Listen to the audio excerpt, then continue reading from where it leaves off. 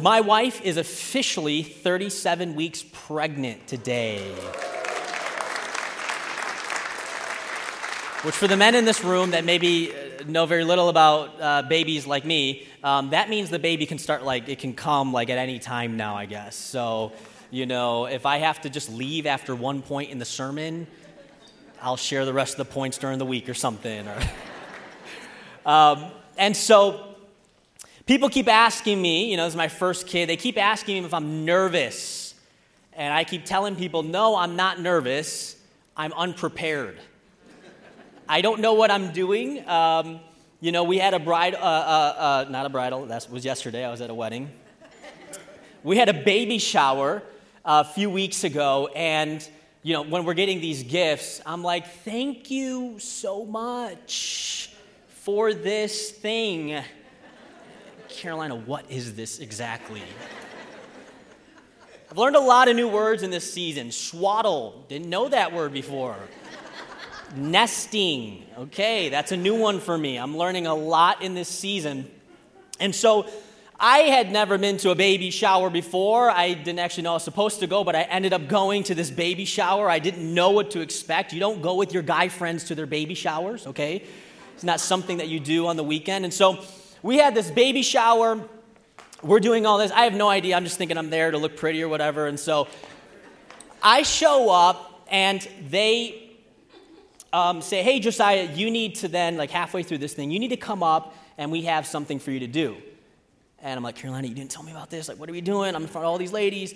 And so they bring me up to the front, and then they take out a baby doll, and they put this baby doll in front of me, and they put some, powder and, a little fake, bottle there, and there's another diaper. And so I'm starting to get what they're asking. They're explaining, Josiah, is going to change this diaper. I've never changed a diaper in my life, okay? Let me just put that out there right now. So I come up here, and then they say they're going to time me for this exercise, right? So I come up here, the baby's in front of me, and they say, go. And so I got this baby. I'm like, okay, where do we get okay, this is how these diapers work. They detach here. This is genius. Okay, take this. And I open, they're like, okay, support the head. I'm like, okay, I forgot the baby doesn't have any muscles. Okay, let's support the head right here. And I open this thing up, and they had put smushed Nutella, nasty chocolate on the inside of this. And they're like, so, everyone's looking, they're all laughing, and they got the little wipies next to it. And while everyone's laughing, I'm like, because I got a powerful imagination, and I'm like, what are we doing here? I am just every step through this. I'm trying to keep it light and haha, this is fun, hee. And it is actually hitting me in this moment that when I'm changing the diaper, it's, for whatever reason, this was the moment that it started hitting me, you are way over your head. This is going to be a real reality that you will be living in just a few weeks, and you are ill-prepared for this, my friend. And so I'm getting these wipies, and I'm cleaning, this, and then they're like, well, it's a little boy, so you got to watch out for the golden shower, another term I learned in this time. So I'm wiping this baby the whole time. I'm like, what do I do with this? They're like, we can't tell you.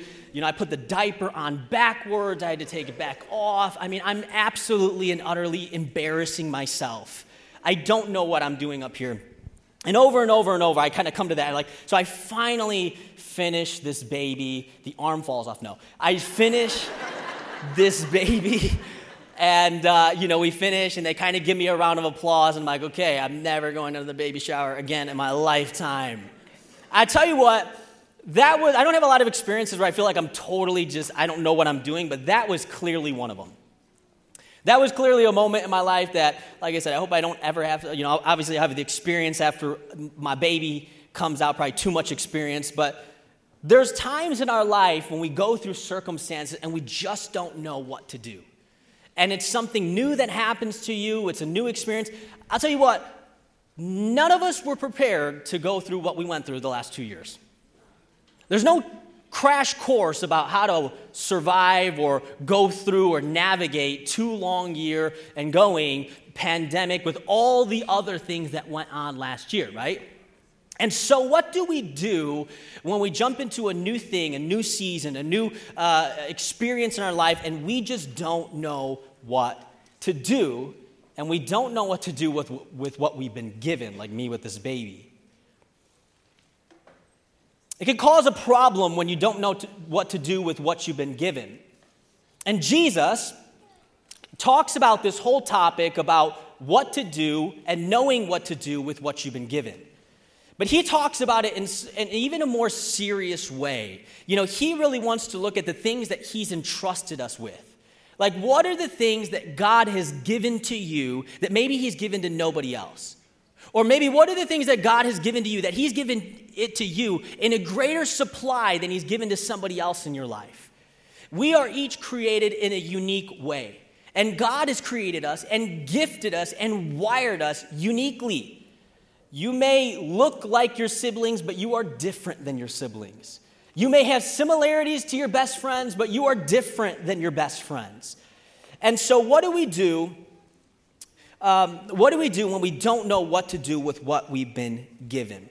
And Jesus dives into this in Matthew 25, and he gives us a parable to talk about when we've been given these things, what are we supposed to do with it? What are you supposed to do with your resources? What are you supposed to do with your talents and your abilities? What are you supposed to do with your responsibilities and your opportunities? Is the whole essence of life just getting as far as we can go, or is there something greater in God's world? Is there something more significant that we're supposed to be doing with the things that we've been entrusted with? Matthew 25, we're going to be jumping into verses 14 through 30. But instead of diving into all of them, I'm going to paraphrase, just kind of give you a high-level, super short snippet of where we're jumping into. This parable is a story that Jesus is telling about a master, an owner. And this master has 3 different servants. He gives each servant a different amount of talent, or it's a resource that he gives them. Each servant is allotted a different resource, and there's a time where he's away and goes on a journey. And he comes back after that journey, and he kind of inspects the results of what his servants have done. So let's dive into verse 14. We're going to just take this a little chunk at a time. Verse 14. For it, talking about the kingdom of heaven will be like a man going on a journey who called his servants and entrusted them to his property. To one, he gave 5 talents, to another 2, to another 1, each according to his ability. Then he went away. If you're taking notes this morning, we're talking about what to do with what you've been given. And if you're taking notes, write this down. The first thing we need to do is identify what you have been given. Tap the person next to you and tell them, you've been given something. You can say, I don't know what that something is, but you've been given something. Each and every one of us in this room has been given something. You have been given things from God. Whether you're aware of it or you're not aware of it, the Bible says that every good gift is from the Father of heavenly lights. So if I trust the truth of the Bible, then I know that there's things in my life that God has given me. There's things I've been blessed with. Some of the responsibility that you have in your life from God. Some of the amazing opportunities you've had in your life. You thought it was just me, maybe some of it, but from God. Some of the resources you have in your life. The Bible says that God is the giver of wealth from God. And so their talents, our abilities, our wiring, there's so much that sometimes we can give credit to ourselves, but really comes from God. This idea that Jesus talks about in the story of a master giving his property or giving talents, which is a monetary unit of measurement, to his servants would have been very common in Jesus' day. His initial audience would have understood this, right? It's similar to if an owner or a regional director over a supermarket entrusts 3 different managers with a different amount of this company and say, hey, you're responsible for this, you're responsible for this, and you're responsible for this, and I'm going to come back after a corporate trip, and I'm going to check on what you've done with what I've entrusted you. In these verses, it's interesting, and I don't want you to miss it, that each and every servant has been given a different portion. Each and every one of us in this room has different giftings and abilities, but not just do you have different giftings and abilities than the person next to you, but you also may have a different portion. Jesus is giving us some heavenly truth, right? That's what a parable is. It's an earthly story that explains a divine or heavenly truth. And he's helping us to understand that not everybody has the same amount in life. We know that, right? It's sometimes the reason we get jealous of our neighbor because they have more than us. It's like this stinking car barely even starts, but they got a really nice 2022. I just want that. Right? We're aware of what people around us have, and it's so easy to get discontent with what we have in life. But let me tell you this. There is a power in taking a moment to identify not just what your neighbor has next door or even what your friends have on social media, but being able to identify what you have in your life. Psychologists, researchers have studied over and over and over and over again this idea of thanksgiving and gratitude. And every time that we buy something new car, new TV, new house, new this, that, new phone, our happiness level jumps up for a while, but researchers have found that once our happiness levels have gone up, they always seem to go back down to a certain point. And in their research, super fascinating, they found that there's an activity, a practice, an action that we as human beings can do that once we've bought or got something that's new, right? That new car smell starts to fade away. It's not as exciting after you've had it for a few months. And so how can we slow this process down where our happiness drops? They said after all the research, the profound insight that they came upon was this. The way to slow down and also keep your happiness levels up is to practice gratitude. Practice thanksgiving.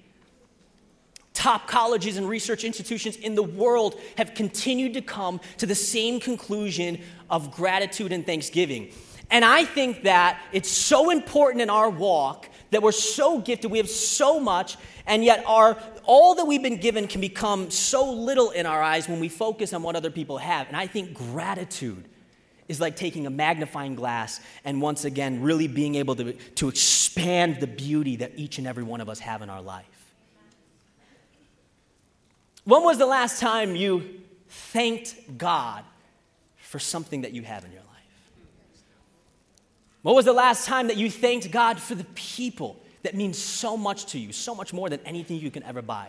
Say, God, thank you for these people in my life. I found that when I would pray, I would immediately jump to my list of things that I needed to ask God for, right? God, I need this. I want this. God, can you give me this? Can you help me? And the Bible says that sometimes we don't get because we don't ask, right? So, in other words, ask. We were praying for a little baby. I prayed for a baby boy. I said, Lord, I'd be happy with any baby, healthy baby, but can I have a baby boy? That'd be really great. Lord, can I get that? And I got a baby boy. I got a baby boy. And so I have started to take this practice of identifying. Every time I pray, before I ask anything from God, I actually pause and identify, and I look at the good things that I have in my life, and I thank God for those things before I ever move on to the requesting portion of my prayer. And not only do that, we do that with the things that we have in our life, our relationships, and the things that we've been given, but also do we do that with our responsibility, with our opportunity? Because when it uses the word talent here, God is not just talking about the resources that you have, even though that's part of it. He's talking about everything that He's given you. He's talking about your abilities, your talents in a different sense, right? Like America's Got Talent. Simon said, it's not you, go, right? That type of, your opportunities, your knowledge, your time, your money, these things that you've been entrusted with, your health. There's people right now in the hospital. What are you doing with your health? Your time. Some people, their entire existence ended this past week. They're done. Their story is over here on earth. They've now crossed over and they're in eternity now. What did they do with their time? No matter how much money in the world you have, you cannot buy more time. It's an amazing, amazing resource. People oftentimes too late in their life say, I wish I would have changed some habits so I could have more time. And God has bestowed and entrusted us with all of these different things. And what's so easy to happen is we can get so focused on the amounts that everybody else has or the things that everybody else has and forget to identify the beauty and the gifts and the ability and the responsibility and the opportunities and the resources that God has actually entrusted you to. And don't miss that word. He's entrusted you. He didn't mistakenly give you what he gave you. No, the master, to be able to give different portions to different servants, he needed to know his servants. And there's nobody that knows you better than God. And so the things that you have in your life, even though you may not understand all of them, let me tell you this, the giftings and abilities and resources, the God who knows you, even if you don't know him, has given you those things. He knows you better than anybody, and he said, yeah, I don't want to give them this gift, I don't want to give them this thing or this resource. This is the perfect amount for this season. This is the perfect gifting and resource and opportunity. This is for them. God has entrusted so much to us. So the verse finishes and says, and then he went away. And if you're taking notes, we're going to move into our second point here. Not only do we identify what we've been given, but we need to work with what we've been given. Listen to verse 16. He who received the 5 talents went at once and traded with them. And he made 5 more talents. So also he who had the 2 talents made 2 talents more. So the guy with 5 made 5. The guy with 2 made 2. Verse 18. But he who had received the 1 talent did something different. He went and dug in the ground and hid his master's money. Say master's money to the person next to you. That's super important for you to notice. Because so quickly, the things that we've been given from God, even though I want you to have an ownership over them, don't ever forget that they're God's. And God can give and he can take away, but even this servant realized that these resources that I've been entrusted with, even though they're in my possession, they're not ultimately mine. And so each servant had a responsibility being entrusted. There was an expectation that they came back and did something with those resources. You know, when we were young, you get some money from your dad. If you get an allowance or you didn't get an allowance, maybe you steal from the coin jar that they had in their bedroom. I'm not saying that from experience. No, but you ask your parent, you say, hey, listen, you know, me and Grant, my brother, we want to go get some ice cream. And, you know, if you didn't have money, your dad's like, all right, I'll give you $10 or something like that. And if my mom heard, she'd like, get me an ice cream too. If I then show up and say, we just went for a joyride, we just got so lost in the tunes and the summer and the wind was blowing in our hair and we just totally forgot about McDonald's. Here's the same money. I'll tell you what, my mom's not going to be super happy that she didn't get her ice cream. There is an expectation. I gave you resources. You're supposed to do something with those resources and bring something back to me. People who live in the financial world, this is the world they live in, the world of ROI, return on investment. I'm entrusting you with my investment. I'm not giving you my investment so you can give it back to me in 2 years with 0% interest. We got inflation to fight over here, okay? Gas is $5. I don't need 0% back on my money. I need at least 7% of my money. I'm trusting you with my money to give me a return because I want a profit. I want something for my investment.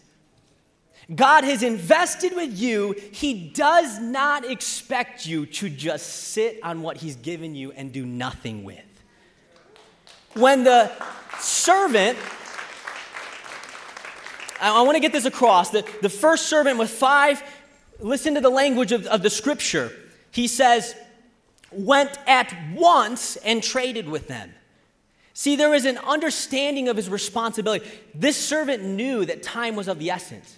He didn't know if his master was coming back in a week or 6 months or a year. And to be honest, it didn't really matter. He knew the most important thing. His master was coming back. And so with the understanding that he knew that his master was coming back, he went at once, directly, urgently to start producing that return on the master's investment into his life. The second servant did the same thing. Took the 2 talents, invested that. We don't know exactly how it happened, but took those 2 talents. Maybe he flipped some things on eBay or whatever the eBay of their day was, turned it into 4. But the third servant, while these other 2 servants are out there working, trying to produce for their master, took the master's investment in his life, dug a hole in the ground, put the money there, put the dirt back on the hole, and moved on with his life. He didn't really care when the master was returning. The money was safe. It's not going to make anything in the ground. The ground represents the fact that he hid the treasure, represents the fact that he did nothing with what he was given. He didn't do anything with it. Let me say this, he didn't take any risks with it. Sometimes we have so much that God's given us, but we're afraid to lose it, and so we bury it in the ground, whatever that looks like in our life. We do not use it. We put it behind us. We save it for another season. We say, God, I'm going to serve you or use my gifts in the future for you. That's the same thing as burying your talent, your treasure, your resources in the ground. God is saying, I did not give you and entrust you with so much for you to squander that in the ground. If the master wanted to do that, he could have done that himself and buried it in a location where nobody knew. He wanted his servant to be entrusted. There was a testing period with his resources, and he wanted his servants to produce on those resources. He entrusted his servants and was expecting a return. God has called us to use what we've been given. It is our responsibility. There is an expectation from God that one day we will have to give account for, and you'll stand before God, and God will say, what did you do with what I entrusted you with? What did you do with your time on earth? You say, well, God, I only had 60 years. This guy had 80 years, or this woman had 80 years. God's like, I know. I gave them 80, but I gave you 60. What'd you do with 60?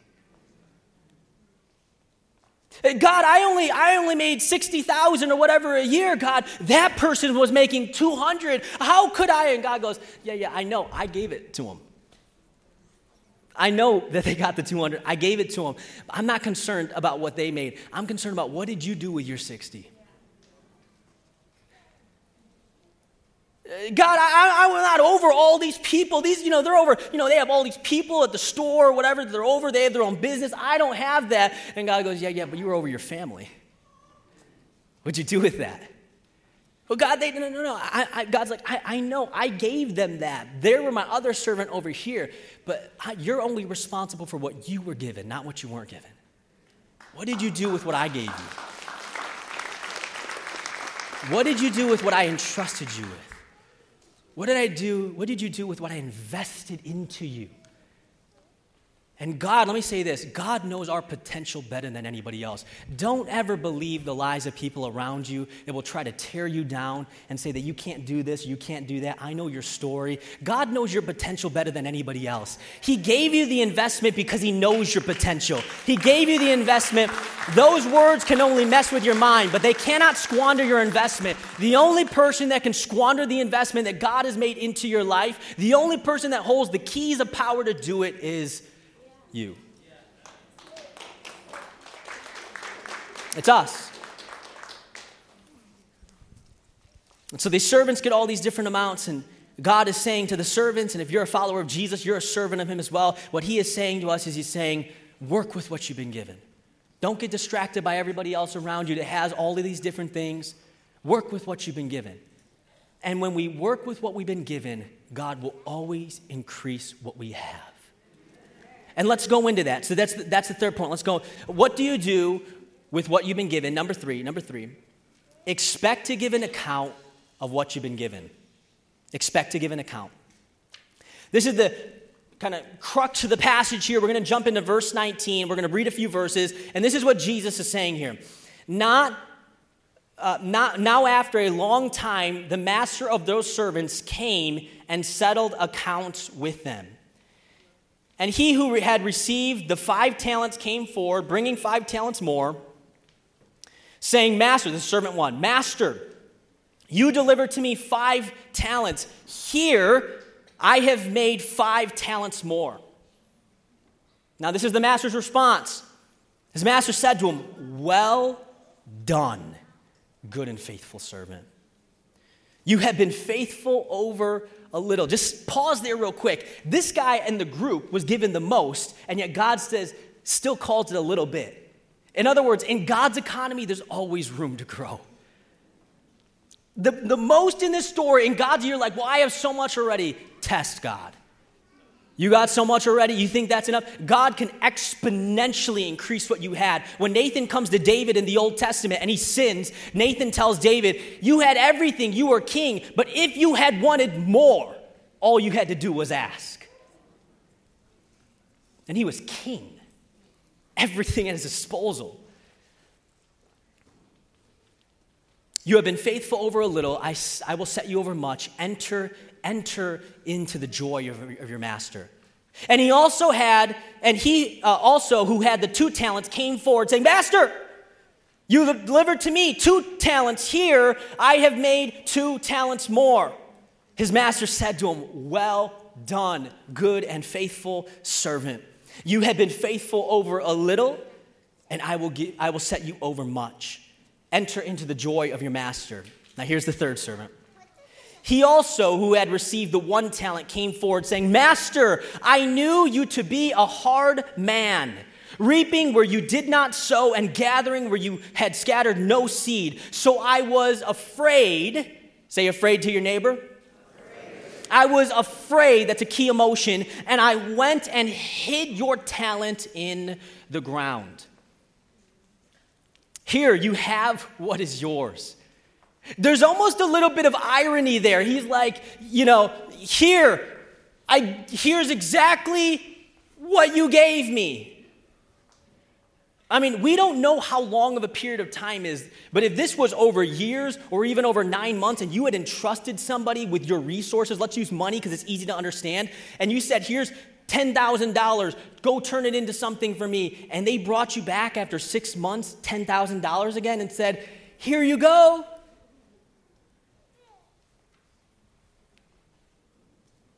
You say, why did I give you that money again? Weren't you supposed to give me 5% on that? But his master answered him, you wicked and lazy servant. You knew that I reap where I have not sown and gather where I scattered no seed. Then you ought to, he's like, you at bare minimum, you should have invested in the bank. Then you ought to have invested my money with the bankers, Chase bankers, or whoever your banker are. And at my coming, I should have received what was my own with interest. Expect to give an account. When we were younger in our house, Saturday was chore day for us, and sometimes my parents would leave on chore day and be like me and my brother at the house, and we had some chores. I would do the upstairs, he'd do the downstairs. We'd have to sweep the floor like Cinderella. We're out there, we're scrubbing, we're cleaning. But as any good teenagers or middle schoolers throughout the years, a lot of times we wait to the last minute, or we would forget. How many parents know what I'm talking about? And so, if my parents were feeling real gracious, that day, they would text us about 20 minutes like, hey, we're on our way home. Make sure the chores are done. And you're like, Grant, we need to do it right now. We have a short amount of time. Go, go, go. If they weren't feeling so gracious, we would just start to hear the garage door go up. And we know the sound in our house. You can tell who's walking around. And so immediately when that thing goes up, me and Grant, like, we'd be playing. We'd like, well, you got to start the day with some Pop-Tarts on Saturday, watch some cartoons or something. Then we're playing video. So we'd have our headset, but we'd have like one off. We'd hear it. If we heard that garage door go up, that Xbox, those controllers are thrown so quickly to the side. We would run upstairs, take out, cleaning supplies, the quickest clean of all time, get it, and then they would like just walk in the door, right? And my dad, really trying to build up my character, on several occasions after this would happen, would take me upstairs, would do an inspection of what I did. And no joke, this is what would happen. He'd get, Josiah, can you come upstairs? I'm like, oh no. And I would go upstairs and he would be standing saying, get down on your knees real quick. I'd get down on my knees. He said, stand right next to me. So we both get down. He'd get out a paper towel. He just wiped the bottom of the toilet. He said, all that yellow? You see all that yellow right there, Josiah? That's pee. That's pee right there. That's gross. Clean the toilet. Go get the stuff out, clean the toilet again. Like, this is what would happen. And I knew that when my dad was inspecting, if I didn't do a really good job on that toilet, I was going to have this is pee. This is what you guys do. You're gross. Clean that up, Like, this is what happened. If I didn't put the right time and energy and diligence into it, he was going to catch it. There was no getting by him. There was an expectation. So I would start to build in this expectation. Okay, I know the areas that I need to clean because I know what he's going to watch. So I need to do a thorough and good job on it because I'm expecting him. It's a horrible thing to be unprepared and, to not hear your parents. They come in and then you're not ready. The job's not done. That feeling right there is worse because there's always consequences. In our life with God, it is very similar. We don't know exactly when God is going to return. We don't know exactly when the inspection happens for our life, but I'll tell you what, it's going to happen. And he is going to inspect the work that we've done, the life that we've lived, the time that we've had, the resources that we've spent. And one day, each and every one of us, not for the neighbor, not for your friend, but have to give account for ourselves. And there's something that changes in us when we expect to give an account. Like when it's not just, well, this is me, I do whatever I want, but when you're a servant and you know the master that you serve, and there's an expectation that he's coming back, hey, you don't want to miss one day. You want to be fully and totally prepared to make sure that whenever your master shows up, whenever they return, that you have done a good job so you can receive a good reward.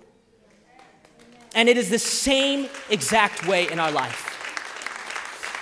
The master came, and it was after a long time. So the danger is that after a long time, we say, well, gee, God's not back. Well, God's not back. God's not back. But we never know when our last day is. There are so many people that I've had conversations with. I'm like, you are so gifted and talented. What are you doing for God? Like, you're a Christian. Like, what are you doing with your talents, your business mind? Like, what are you doing with that? And so well, Pastor, you don't really understand. I'm so busy right now. Man, when you stand before God one day, all that time you think, in the future, in a season in the future, I'm going to do it. If you never get to that season in the future when you're going to do it, and your life is cut short and you stand before God, and God says, what'd you do with all I gave you? I gave you this brilliant mind. I gave you these talents and abilities. What'd you do with it? And our response is, we were busy. God goes, wait a minute, you were too busy for me? God, you just don't know. I was expanding. There was rapid expansion. I was doing 6-7 days a week. I was working hard. And he's like, yeah, God's like, yeah, I know. He's like, you know what I also know? You make time for what's most important in your life. And if I wasn't that important for you in your life, then you didn't make a lot of time for me in your life. And those things that I trusted you with to build up my kingdom, you ended up building your kingdom without my kingdom being built. And I've called you as my child to use your gifting. That was not just for you to build up your kingdom. More importantly, it was for you to build up my kingdom. There was people in the world that were all around you that I had given you gifts to bless them, to work with them, to come alongside them, to encourage them. And you were so busy and preoccupied with everything that was going on. It was like you buried your treasure in the ground, your talent and your ability, and you just buried it in the ground. And I gave you that so you can show the world who I was. I can imagine that this third servant, when he hears these words from the master, you wicked and lazy servant, it just hits the servant in the moment. It just hits the servant. You know, God is less concerned with the amount of resources, that you have more. We're really concerned with that. What God is supremely concerned with is how faithful you are with what he's given. We get all caught up in like the amount. Well, I have less in this, and God's like, no. Just are you faithful with what I've given you? And we can really easily get caught into despising the small things, but you never get to the top unless you start with the small. You never get to the big unless you start at the beginning. And God is saying, yeah, you want to do all of this for me, but you won't even mop the floor for me. You want to do all of this for everybody else, but you won't even do the simple things. Do you know how I train you for that? I train you here. Back to David. You know how I trained David to be a king? He was a shepherd in the fields. Nobody saw that. That wasn't fancy. It wasn't, the job that anybody wanted, but he learned to be a king here, not here. And God has called us. God has called some of you to amazing destinies. Like if you could just for a moment pull back the curtain on what your life is going to be, or the potential of what your life is going to be, and see your abilities, your giftings, but what God could do with it, with you fully sold out to him, with you giving your best to him. If you could see that, you wouldn't want anything else. If you could see what God could do, and God's like, I want you to be there, but you cannot skip here. Don't despise this, because this is the road to me using you in greater ways. Don't despise the small beginnings. Be faithful with the small, and I will expand what you're able to influence more than you can possibly imagine it. But if you despise the small, you will never work the small. If you despise the small, you will never be faithful with the small. If you despise the small, you will overlook the small. I've called you to start and to be faithful with the small. And when you are faithful with the small, he always increases your influence to more. He always increases it. And this is a spiritual principle. You know, sometimes I pray in my finances. I literally will pray this, and I've been praying this recently. I said, Lord, you have seen how I've managed my finances more than anybody else. You've seen how I've been generous with people. You've seen how I haven't lived above my expenses. You've seen how I pull back in certain areas. You see how I don't have debt, God. You see how I've managed when I had a little bit and when I had more, God. And so if you're the giver, if you want to give me more, God, look at what I have, and that's your will. But God, I've been a good steward. In other words, what am I saying? I understand how God works. God's like, okay, show me that you can handle a little, and I will increase your influence to more. Show me how you can handle leading a small group before you lead a ministry. Show me how you can lead a ministry before you lead a church. Show me how you can lead a church before you lead churches. Show me how you can lead your family before you ever lead other families. Show me how you can lead your coworker before you lead a team of staff. Show me how you can handle $1,000 before you can handle $1 million. And you know who made that quote? The final quote was Rockefeller, who was one of the richest men of all time. He said, if you can't learn to tithe on $1,000, he said, you'll never tithe on $1 million.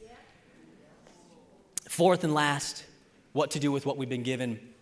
Understand how the transfer principle, and we talked about this already, but we're going to dive in. Understand how the transfer principle affects what you've been given. This is the greatest influence upon what you have. This is a little scary, too, to be honest with you. It's a little bit like when I read it, I'm like, ooh, I don't know if I like that, God. But when I read it, I'm like, okay, like, it's either like believe it and change to it, or just kind of deny it, right? So listen to verse 28. So take the talent. This is the punishment. So take the talent from the servant, the lazy servant, and give it to him who has 10 talents. For to everyone who has, more will be given, and he will have in abundance. But from the one who has not, even what he has will be taken away. and cast that worthless servant into the darkness. In that place there will be weeping and gnashing of teeth. Let me say verse 29 in a way that I feel like captures it. It's just inserting a word that we already know. But for to everyone who has been faithful, more will be given, and they will have an abundance. But for the person who has not been faithful, even what they have will be taken away. This is a divine, spiritual, transcendent truth that can transform your life entirely if you can master it. If you can learn to be faithful with the small, then when other people God is taking away from other people because they've been bad stewards, you know who he gives them to? The faithful. Not only are you increasing because you've taken what is the master's and you've taken what is the master's and you've doubled that or done whatever you can to multiply and say, God, I just want to be faithful. And let me tell you, our motivation is not simply reward. Our motivation is love. Our motivation is, I deeply love you, God, so I want to use the best of what I have to advance your kingdom, to honor you, Lord. I want to show my love through my deeds, through my sacrifice, through my service, God. I want to give you the best because you've given all for me. You've given all for me, God, so how can I not give you my best? How could I not give you my best hours? How could I not give you the best of my talents and my resources? How could I not use what you've given me, God, because it's already yours? And this principle is transforming. The talent is a God principle. The master is the one who's looking at all of his servants. He's looking out at all of us and the life that we lived. And there's some people that he looks at and he goes, you know what? I've given you time. I've been patient with you. I've waited for you to use what you've given. But because you haven't, I'm going to take that. And you know what? This person over here, no one even knows them, but they've been so faithful, I'm going to give that to them. He says, this person, God is the greatest manager. He's looking over all of our lives. He knows them better, and he's looking at how we're using what we have. And some of us, he's looking at his life and saying, I'm going to take what I've given you, and I'm going to give that to this person over here because I've seen that they're using it and they're multiplying what they have. You're burying, you're not even using you're burying it, and so I'm not going to allow my gifts to be buried. I'm going to take that and give that to somebody else who's going to use it and multiply and bless people with it. And there's a principle here, and some people say, well, I don't feel like I have much. Not having much is equivalent to not being faithful. Because God's promise here is abundance when we are faithful with the little. And abundance may be different for everybody, but listen, I want abundance in my life. And so it may be a journey to accumulating whatever God has entrusted you with, whether that's influence or resources or responsibility. That may be a journey, but start that journey by being faithful. And when you pass this and God brings you into the next season, say, God, maybe it's not totally where I want to be. This is the long term, but I'm going to continue to be faithful. As long as you have me here, God, I will be faithful to what you've called me to. I will be faithful.